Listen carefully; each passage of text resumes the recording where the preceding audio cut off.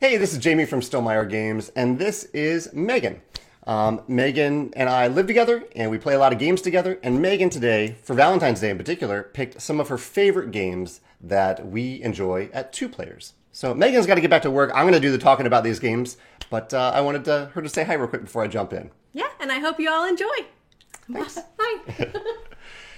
So this list is going to come from a couple different places. First, I'm going to share some games that Megan picked that she just enjoys in general. And then I'll get to a top 10 list, unranked, but just a 10 games that Megan really enjoys playing with just the two of us and that you might enjoy too if you have someone special to play with on Valentine's Day. Or even if you don't, just if you have a roommate, a friend, someone that you enjoy playing two-player games with, this list is for you. So some of Megan's favorite games at higher player counts, not two players. Although some of these would probably work with two players. I know we've played a couple of these as two players.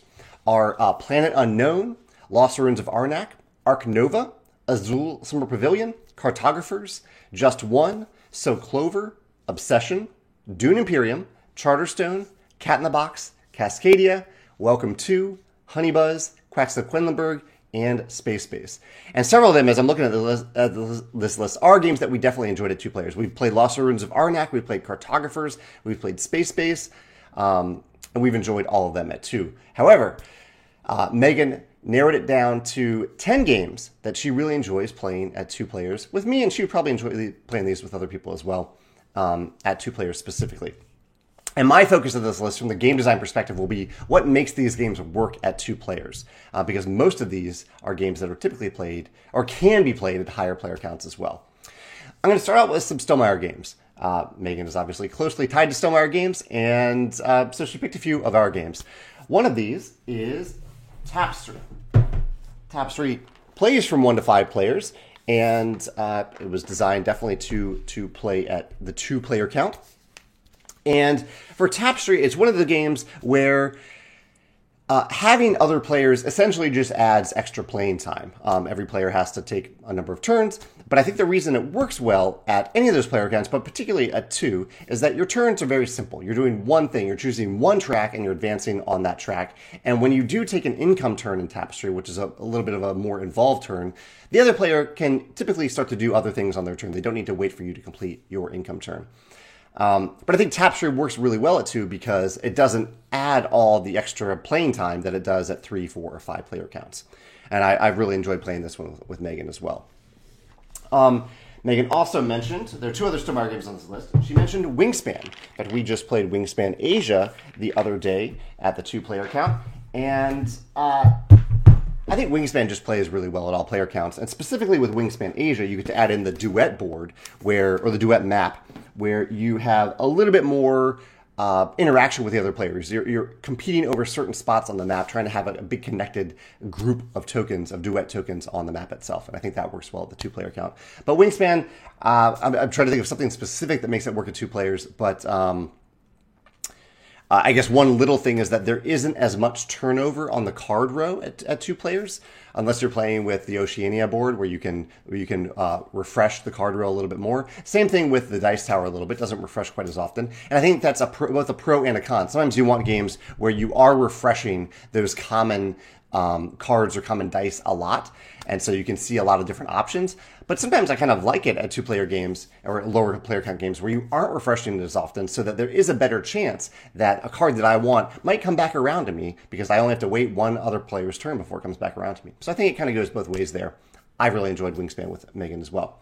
And the last Stonemaier game that Megan picked is Viticulture. Viticulture is another game where adding playing time, or adding more players, definitely adds playing time to the game. And the available action spaces are tighter at lower player count. So it's a pretty tight game at 2 players. And for that reason, I generally prefer playing Viticulture at 2 players with the Tuscany board because it includes some extra bonuses on the 1 to 2 player spaces on the board. But it still does work. The core game does work just fine at 2 players. It's just a very, very tense, tight game. But deciding when to use your Grande worker, which you can place on an action, even if the action spaces are full, is a huge decision point in 2-player play in Viticulture. Now on to some games that I didn't work on. The first up is Isle of Cats. The Isle of Cats is a drafting tile placement game where you're filling up a ship with a bunch of cats, and Isle of Cats is one of those games because of the drafting element that I think it does scale up to higher player counts really well. But I think it also really scales down really, really well at 2 players. You're just drafting back and forth, so you're seeing a lot of the same cards go around. And so if I pass Megan a handful of cards, I'm probably going to see, or I will see, most of those cards come back to me. At any given time, you're only drafting 2 cards.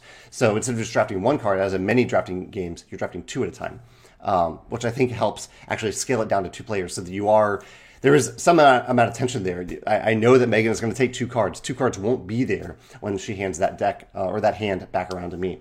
But also the core play of placing cats on the board, it scales up based on the number of available tiles scales up based on player count, and so the tension remains pretty consistent at any player count in the Isle of Cats.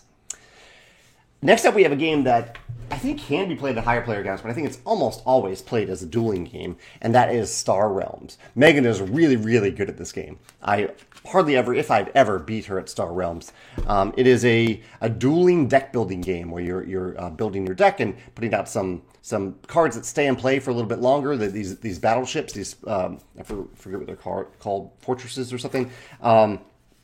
But it's a fun deck building game where you kind of end up focusing on a few different factions, not all factions, maybe 2 factions, and building your deck around those factions as you play, which is really satisfying.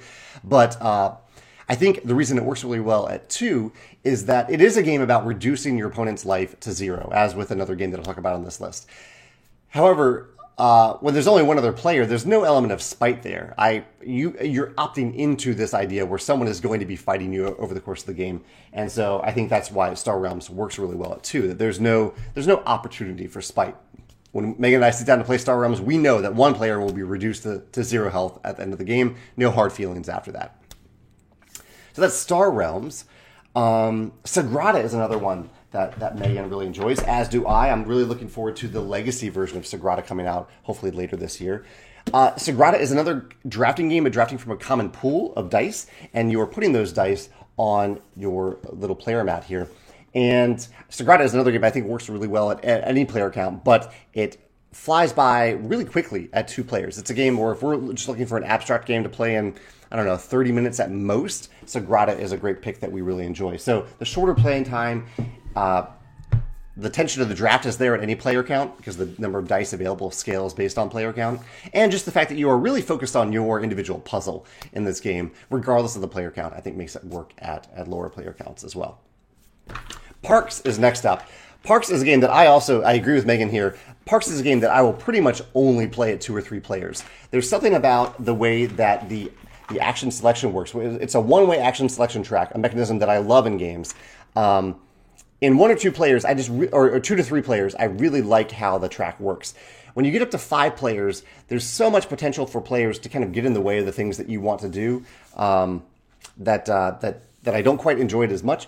But I love the game at 2 or 3 players. Megan and I have really had a great time playing this at 2 players, given the way that one-way action selection track works. So Parks, really enjoy this game at lower player counts with Megan. And Role Player Adventures is one. It's at the bottom of the stack here. I will dig it out. Role Player Adventures is one of our favorite campaign games that we play together. It's a big, big box. This is a cooperative game. I think this is the first cooperative game that I mentioned here.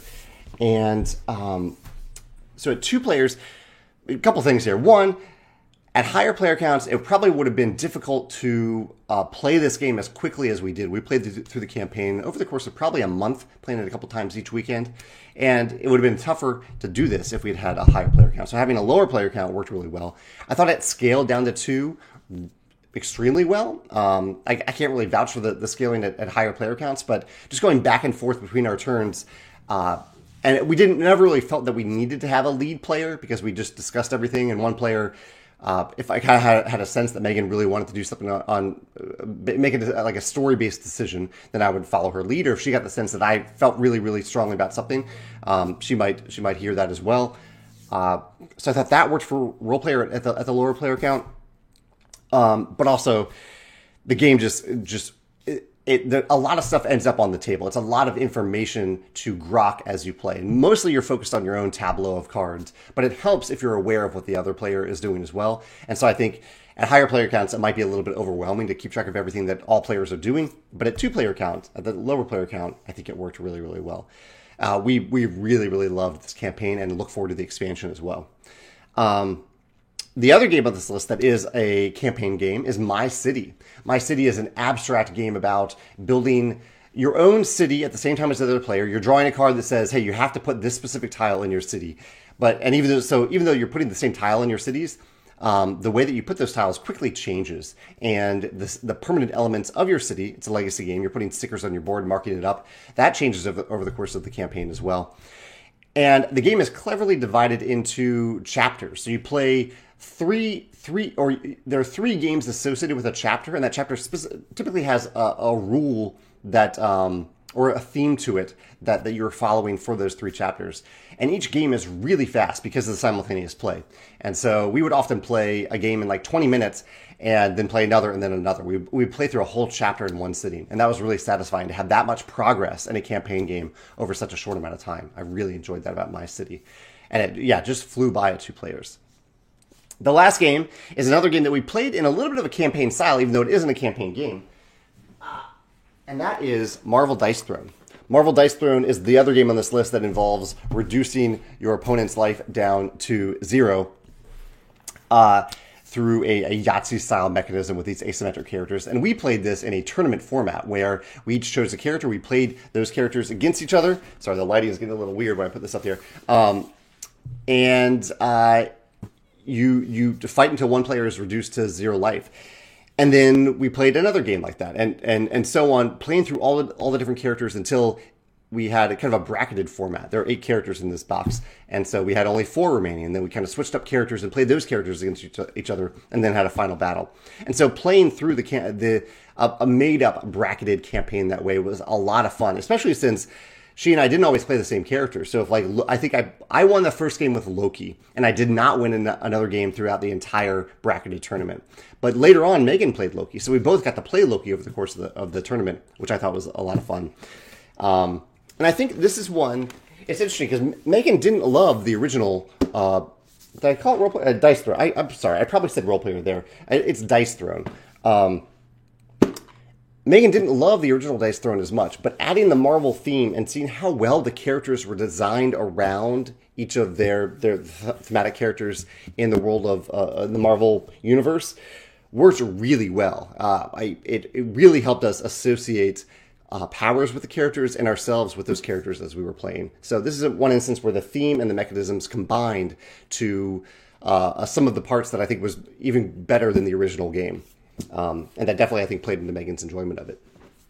So yeah, those are our picks for games to play as a couple or with 2-player, games to play at the 2-player count, many of which scale up to higher player counts, but play really well at 2 players, for Valentine's Day or for whenever you're watching this video. I'd love to hear your thoughts in the comments below about games that you plan to play on Valentine's Day or with your significant other, games that you really enjoy playing at 2-player counts. Let me know in the comments below.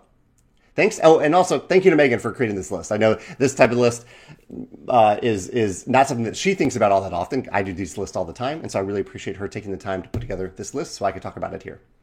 So thank you. Let me know your thoughts in the comments below.